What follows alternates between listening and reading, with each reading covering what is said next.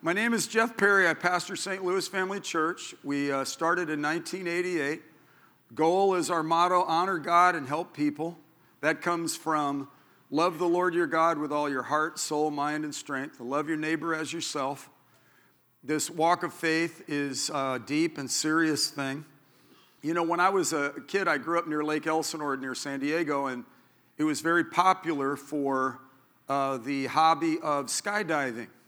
So I aspired early to, free diving out in the ocean and skydiving in the sky. And then, yet I became a Christian, and when I became a Christian, early in my walk, I sensed a calling to become a husband and a father and then also a pastor. And the Lord spoke to my heart and said, hey man, you know that skydiving thing you're interested in?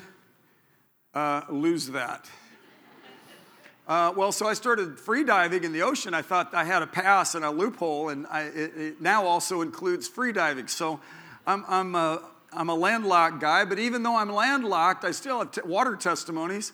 Even here in the heartland, we're way far away from the Atlantic and the Pacific, yet we had 10 feet of water in our building. So water runs through it, a river runs through it, but yet still, Peter walked on water. And we all have water testimonies.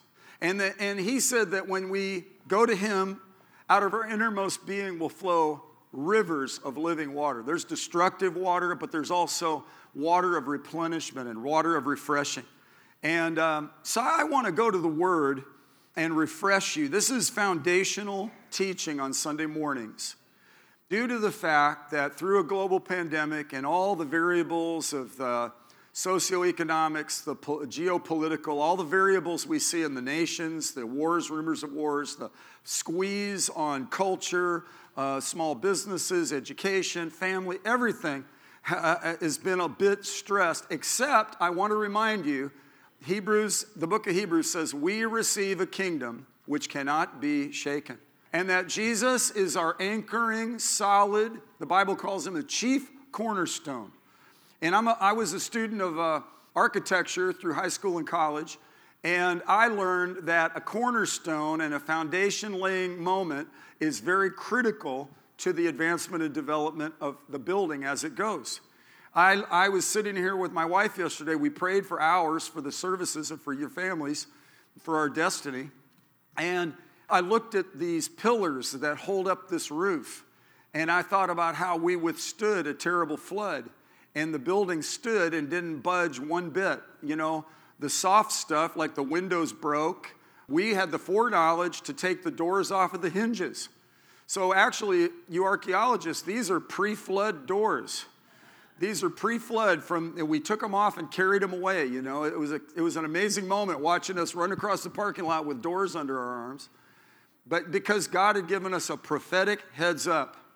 And I believe the Lord, who knows everything, is revealing to us the imperative to get solid, get rooted and grounded in God's love, pay attention to the Word.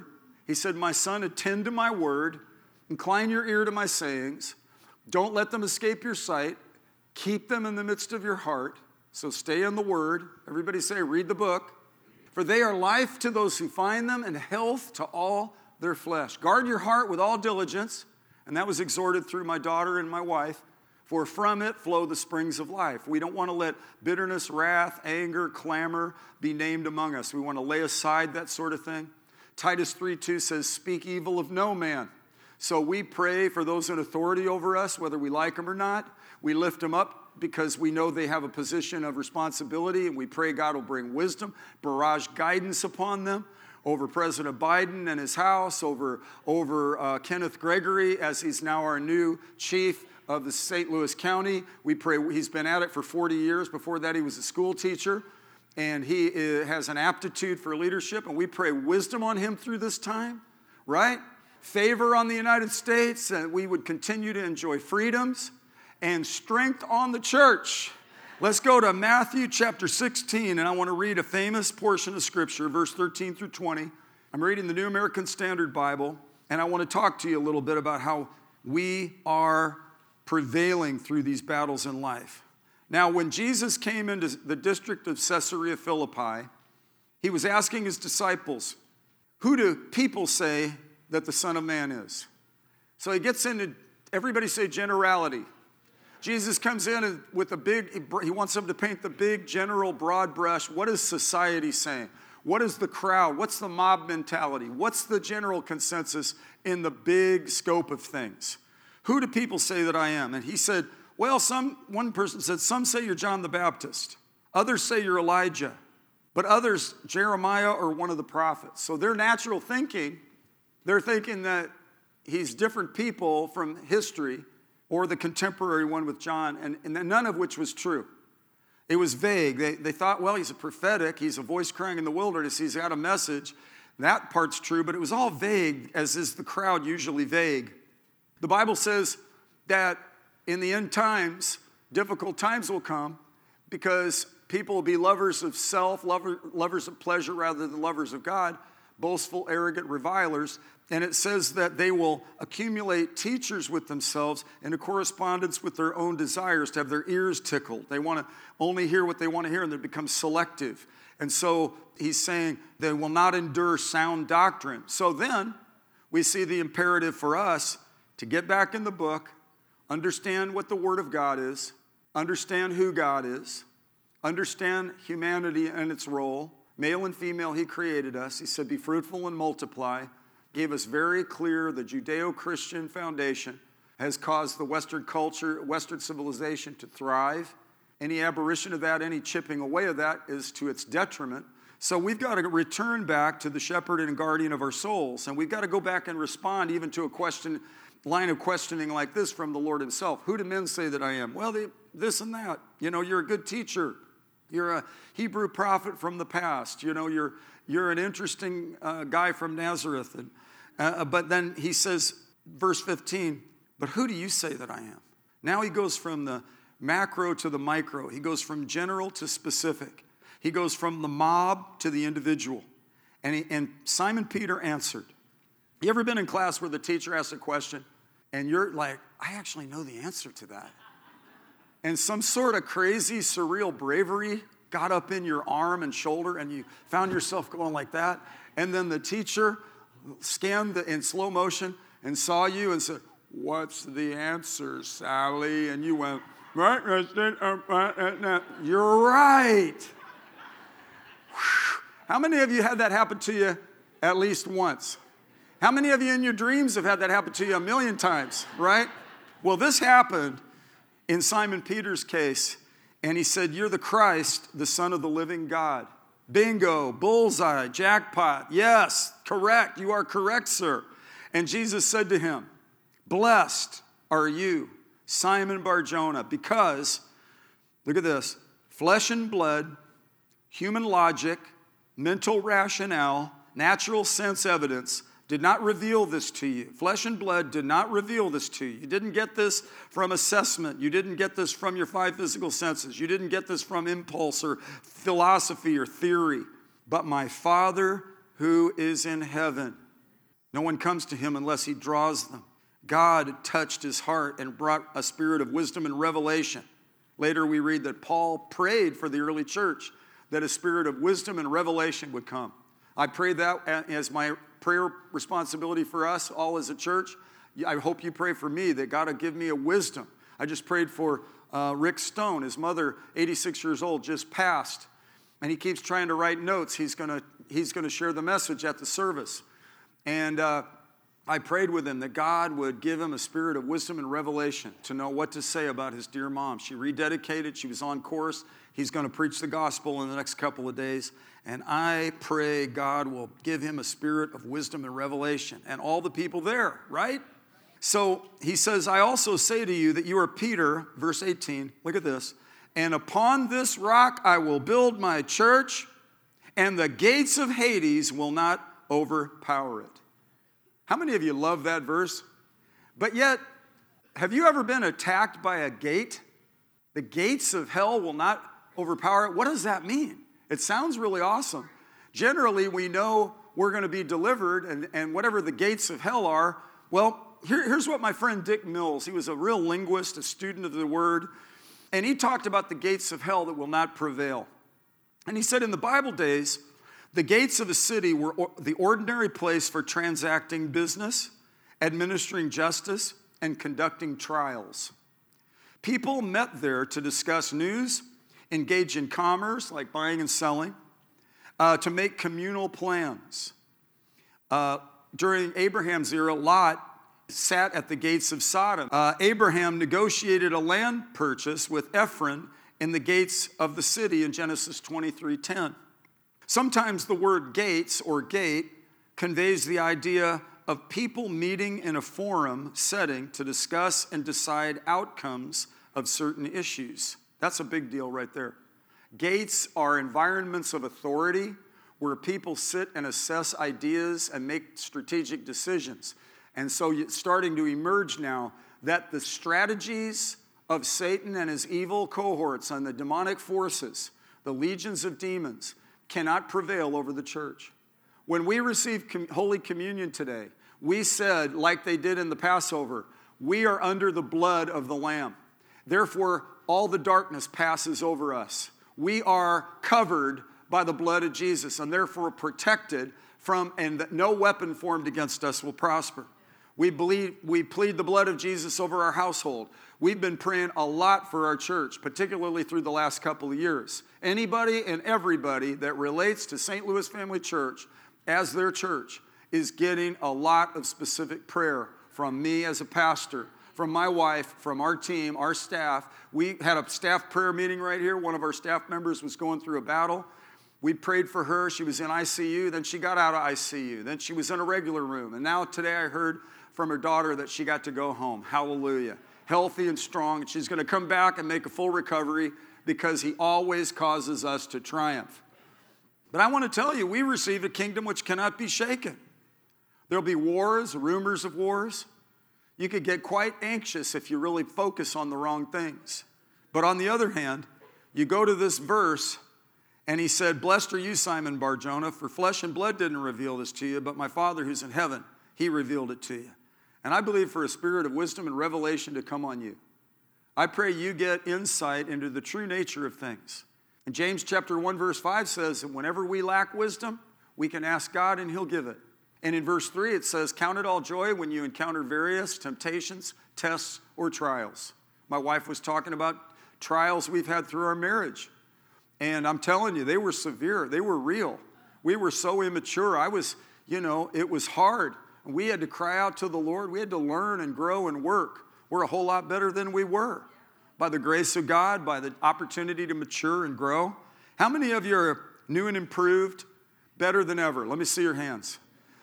Now, if you're reluctant to raise your hand by faith, because he always causes us to triumph. In fact, let's all raise both hands and say, he always leads me in triumph. Go like this, snap your collar and say, this is what progress looks like. Look at somebody next to you and go like that. Just pop your collar and say, progress. You're a work in progress. You're a work of art. The Bible says so. And I'm not just glibly flattering you because some of you have veered and lapsed and you need to repent and come back. But even that, just by the fact that you're here and you know that, shows that God is substantially ushering you past the darkness, past the failure, past sin patterns, and he always leads us in triumph. He's the author and the finisher of your faith, I remind you. And as we fix our eyes on Jesus, we can persevere, we can overcome. Can I hear an amen? So it says here about this, sometimes the word gates conveys the idea of people meeting in a forum setting to discuss and decide outcomes of certain issues. Genesis 34:20 says 2 men, Hamor and Shechem, came to the gate in a forum and asked if Israel would approve of a marriage between Shechem and Dinah. Boaz conducted the kinsman redemption of Ruth with the elders in the gates in Ruth chapter 4, verse 1. Patsy and I were reading Ruth a couple days ago together. Eli conducted priestly administration in the gates in 1 Samuel 4:13.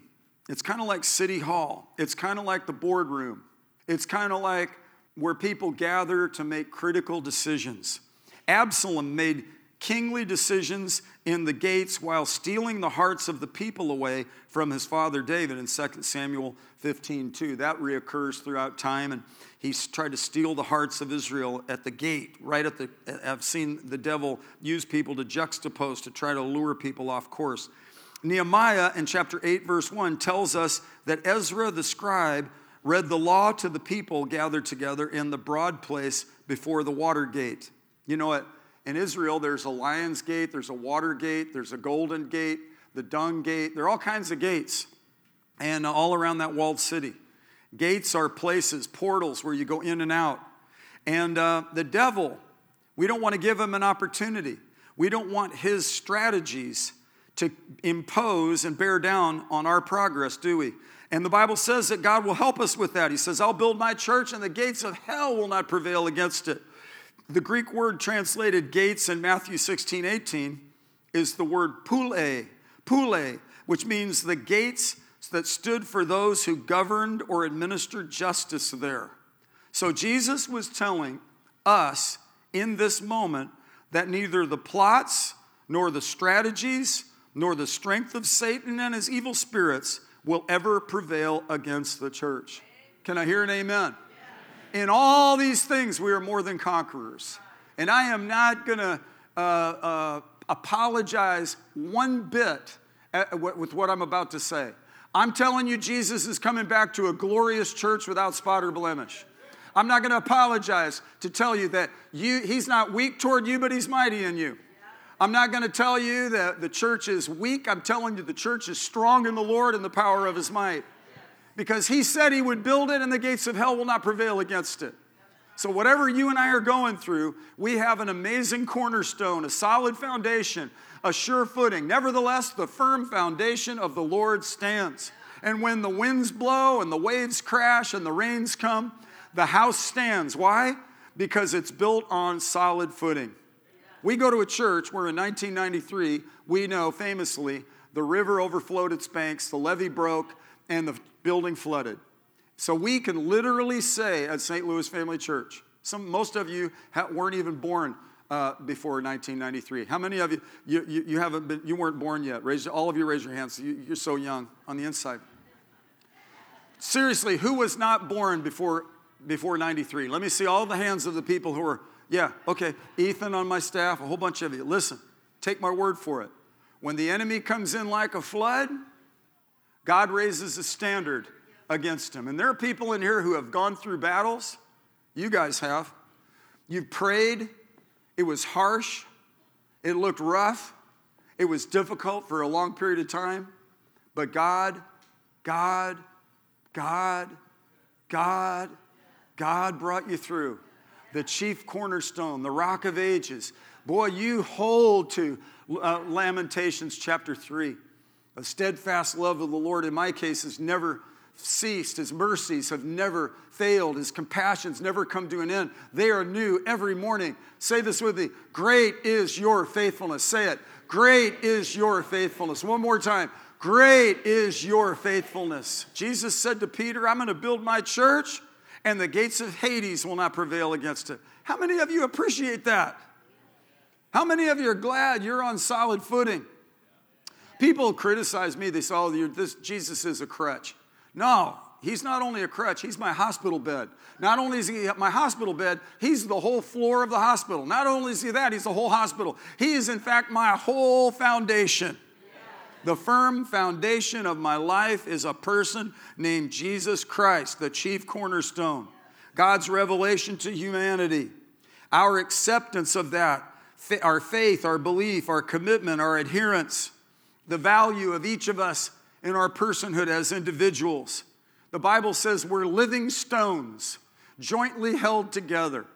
I'm fascinated by the local church and all of the God's purposes for it, particularly this church, since this is where I'm giving my lifespan and my efforts.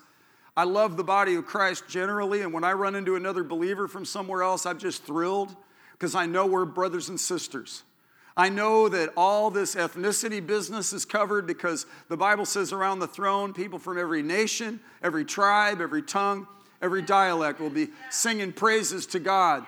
And that so all these nations are like dust on the scales. and that whole countries have the possibility and probability of being nudged toward redemption, and that where things were previously depraved and deprived, they could come into a great encounter with God.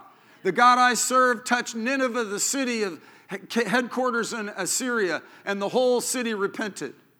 I believe that whole households can be saved. The Philippian jailer's household is an example.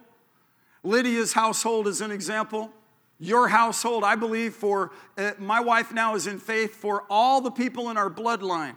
I met 2 half-brothers in California in the early 80s, twin brothers that are out there. And I'm believing God for them, for the people they're related to, people I don't even know, way out there. I'm not that interested in genealogies, but I am interested in souls. And I'm believing God that you and your household will be saved. My mom got saved, my dad got saved, my brother got saved. My brother's gone out now on the mission field today to go help people in a tornado. My dad went out into eternity with Jesus in his heart, as did Patsy's parents. My mother asked me to lead her to the Lord. She was so oppressed in her life. I'm telling you, God will take hold of a whole household. It's perpetuating. You believe in God. You got your kids here. They're processing it. Some of you kids are here and you're analyzing and considering Jesus for yourself. I want to assure you that he is the sure foundation. You don't have to go with anything cultic. You don't have to go with anything Eastern or esoteric. It's Jesus Christ and him crucified. There's no other name under heaven given among men whereby we must be saved. Recently, the richest guy on earth said he believed in the God of Spinoza. So I looked up Spinoza and his philosophies, and kind of made things vague about religion. I'm telling you, Jesus makes it crystal clear. Who do men say that I am? Well, you're this, you're that, you're the other thing. But who do you say that I am? It gets personal. There's a doctor here from Turkey. He knows Jesus is Lord. So does his wife. So do his kids. And his life has been enriched by it. This has fostered. Who in here would say, my life is different now that I've surrendered my life to Jesus? Who would say it's better than ever? Who would say, I didn't know there'd be this many ridiculous attacks? Who feels like one of those salmon swimming up the waterfall with the grizzly brown bears trying to bite you in the face while you're swimming up to, right? I watched a documentary of fish getting even with the bears and slapping them with their tail. I thought, those are St. Louis Family Church salmon. It's like, oh, there's a bear there, whack. I feel that collectively from you guys. Everybody in your seat go, whack. So you got to do that, man. Sometimes you just got to do a tail flick, right? You want to do that? Come on, quit looking at me like that. The gates, that governing body of evil forces. It's iterated in Ephesians 6. We wrestle not against flesh and blood, but against principalities, powers, rulers of this darkness, and spiritual forces of wickedness. That, in fact, those are the gatekeepers. Those are the demonic forces. The whole world lies in the power of the evil one.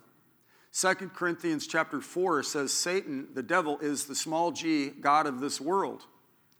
And I theologically recognize we're in a moment where God is having the church show forth his excellencies. He has given us authority. In fact, I didn't finish this, but he says that the gates of hell will not prevail against what I build. And he says, I will give you the keys to the kingdom of heaven. This is, in effect, what I'm teaching you right now. The key of understanding, first of all, the only foundation is Jesus Christ. And we build on it with gold, silver, and precious stone. We're going to see monumental achievement. We're going to see great results. I go to the church where we have inroads into our own inner city community and have for over 20 years. It transcends all these social ills. It's just something the Holy Spirit's led us to do.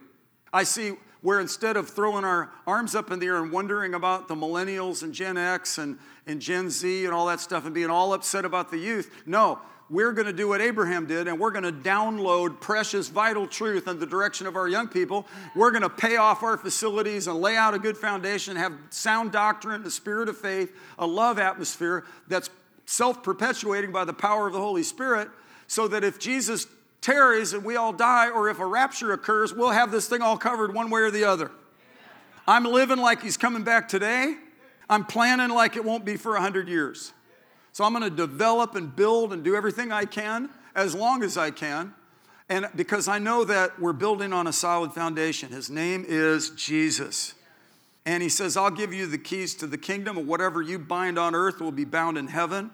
Whatever you loose on earth shall have been loosed in heaven. Boy, when I heard this, when I was a young Christian, it initially was foreign to me. What's binding and loosing? Forbidding and permitting.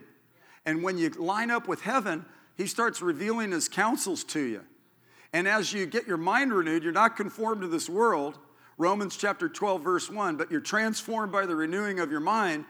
Then verse 2 and 3 says, you might prove what the will of God is, that which is good and acceptable and perfect. Question, how many of you want to be in God's perfect will? How many of you want your kids in God's perfect will? Little JD in the first grade, little Sophia in the fourth grade? Middle school. Wow, that happened fast. And you want them to walk with God. You want them to be buoyant when the world's gone crazy. You want them to be in it but not of it. You want to how many of you want to have practical, godly stuff manifest through your life? There's a lady of a prestigious role in the heart surgery zone of Missouri Baptist Hospital. She was on a flight, and she said, Pastor Jeff, you know, you're encouraging us about sharing the gospel. I was on a plane coming in from Texas, and people that I recognized to be of Latino background were talking in a way where I heard everything they said. I wasn't eavesdropping. I just couldn't help but hear it. We were so close. And they were talking about their role in their leadership role in the government in Texas. And so when we landed and we were able to get our seatbelts off, I turned and I said, hey, I'm sorry. I didn't mean to interrupt or intrude, but I couldn't help but hear. And you know, I'm wondering if it'd be okay with you if I prayed for you. And they said, oh, please do, we need it. So they leaned into each other, and she said, Pastor Jeff, I got to bring this word to them and pray for them about this moment of their God. So the way she looked at it, God's ordered her steps. She's sitting there minding her own business. I guess everybody's masked up on the plane, so you know there's not a whole lot of face recognition software that's available. So, but yet your discerner still works, right? And so it worked, where she was able to provide a moment to pray the prayer of faith. Whatever we bind on earth, we come against the devil over that, their leadership going forward. We loose the power of the Holy Spirit, right? We pray this over the education of our kids going forward. We don't want evil to be called good and good to be called evil. So we bind the enemy trying to alight upon our young people. We loose the power of the Holy Spirit on our next generation. We pray a protective hedge round about the youth of today and pray that they will run and not get weary. They'll walk with God. They won't veer off course. They won't take the bait of the enemy. They won't be deceived. Amen? There are a lot of goals we have, man, to conform to the image of Jesus. The Bible outlines certain things for us. He says, look, I'm going to build my church. The gates of hell will not prevail against it. Peter, you're blessed. Blessed are you because flesh and blood didn't reveal this to you. You got something from God. Let me tell you, I believe we could pray. The eyes of people's hearts will be enlightened. The lights will go on in people's lives, right? Those who walked in darkness shall see a great light, right? Listen, church, I'm preaching to the choir, and I'm speaking for your edification. I'm believing for your advancement, for your strengthening. I'm believing for you to coordinate and hit the mark in all the high purposes God has for each one of you. You're anointed. Jade Payton, you're anointed to speak into the lives of a breed in a certain time. You've got a gift. You've got credibility. You've got a wherewithal. You've got sensibility. Some of it you've told me about, but man, there's just so many more open doors for you. So many more things right around the corner. Gedekers, the price you paid when the devil tried to sift you like wheat. You've come out on the other side and through the refining fire, and you just had a new grandbaby, your second grandson. And there's just so much wholesome blessing in your direction. But for you, a lot of great achievements, a lot of amazing fruit. But for you, really, literally, the best is yet to come. And God has a plan for the Gukases and for the Paydens and for everybody in this house. God has a plan. And it's amazing what his plans are. Plans for welfare and not calamity, to give us a future and a hope. Of course, there's been stiff opposition. Jesus said there would be. He said, in the world, you'll have tribulation. He said, Many are the afflictions of the righteous, but it doesn't stop there. It says, but the Lord will deliver them out of them all. Hear the word of the Lord, ladies. You're mighty in God. There's neither male nor female in Christ. In terms of God's provision, you're A+, A-list, right there, cutting edge, new creatures that are more than conquerors. The Holy Spirit is upon you. He said handmaidens and bondservants, which means female and male. Great references in the Bible to the women of faith, Deborah, Ruth, Mary, to just name a couple, Priscilla and Aquila. And I believe the plan of God is so tangible. The will of God is so powerful. The enemy seems formidable, but Jesus said, I'm going to build my church in such a way that all the strategies of the enemy will not hinder, that all the demonic forces of Hades cannot overthrow, that all the lies of the father of lies cannot thwart the truth, that the truth, you'll know the truth will set you free, walk in the truth, carry the truth as your banner, and you will see the development of the fruit of the Spirit, love, joy, peace, patience, kindness, goodness, faithfulness, gentleness, self-control. You'll crave and covet earnestly spiritual gifts, prophecy, words of knowledge and words of wisdom. Your discernment is going to sharpen. I just had some beautiful church members that they're jewelers by trade from a long heritage of jewelry, and they knew that I love those little magnifying glasses, those little loupes. Taylor bought one for me, and they just gave me one that has my own initials on it and has a light in it. And it was so precious. I can't wait till the service is over so I could go and look at it some more and look at stuff with it.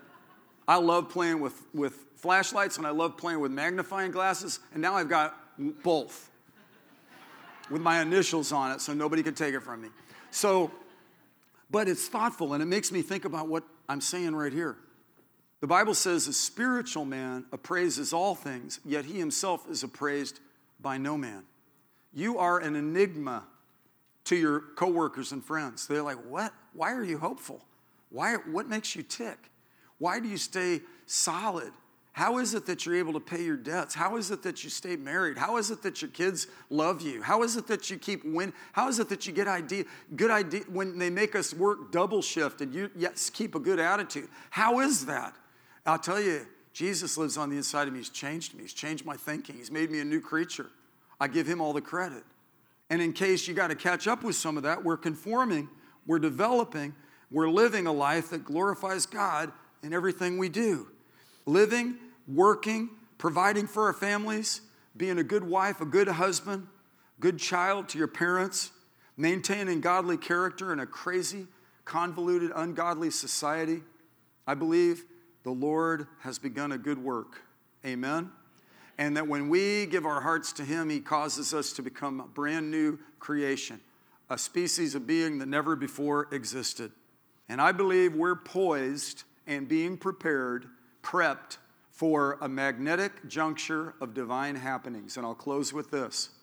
Caesarea Philippi was a turning point moment of clarity for Peter. He said, Simon Bar-Jonah, Simon Peter answered, and he said, blessed are you, Simon Bar-Jonah, because flesh and blood did not reveal this to you, but my Father who's in heaven. I believe God had that nurse on that airplane coming back from Texas, arranged to sit by that family and overhear that situation, to pray them through on governmental stuff in another state. I believe when we were here and we saw the Serbians attack the Kosovars, the ethnic Albanians, the Muslims, God particularly called us out like a Macedonian calling. And we went in there and poured it on for over 20 years, earned the right to speak into the lives of a post-socialist, post-communist, nominal Muslim environment, to communicate who Jesus Christ is in really essential, practical terms in such a way that eventually people started to receive him and that people came to know him. And now a church is flourishing in that setting. The pastor is going to several countries around, including Macedonia, where Paul preached. Illyricum is where he lives, where Paul preached. And now we've got people driving right now into the storm, a footprint storm that devastated so many Kentuckians, and the Lord has anointed us to alleviate that suffering. The last service, an alderwoman from the 27th Ward here, 2nd Ward or 27th Ward? One of the two. She's here, member of our church, drives in from the city, realizes that we have some amazing favor, a particular responsibility into our own urban environment. I believe the church is the salt of the earth and the light of the world. I believe a local church like this one. I went to a church on my vacation, and the pastor did a great job. It was a beautiful group of people. I loved it. I felt at home. He preached a great word. I got so edified. He did a great job. Couldn't wait to come back home. I couldn't wait to be here because this is my church. We are standing together. Don't let up with me. I'm just loving on you a little bit. And it's the proper working of each individual part that's going to cause the growth of the body and the building up of itself in love. The ground has gone fallow through this pandemic. 4 months we didn't have physical gatherings. Then we came back together. The seats are spread out a little bit. We're trying to do the right thing with all that. We want to make sure we're loose in healing and coming against sickness, right? And it's serious, and I come against microbes and bacteria and viruses in the name of Jesus. And we're standing in faith. We're believing God. And in order that these next steps, oh, hallelujah, these next steps that I anticipate, where you break up the fallow ground, He's about ready to rain righteousness on you. And those seeds will germinate, and they'll grow, and they'll be just at the right time. Sometimes if you plant, God might know there's this harsh freeze that'll come. So he says, don't plant yet, don't plant yet. Be led by the Spirit. Okay, now plant. Freeze is over, now it's going to grow. He might say, plant up here so that, because it's going to flood. So plant up on this spot so that your crops are spared. So the preciousness of the results will be protected. Do you believe God gives divine delays? He orders our steps. He has plans. He's at work in you, and he knows how to order and guide us. If we'll listen to him, we'll lay aside our self-will and we'll lay aside our trippy stuff and say, God, what do you want for my life? We'll see answers to that. And we'll be so glad. We'll look back and we'll go, man, the Lord had been really good to me.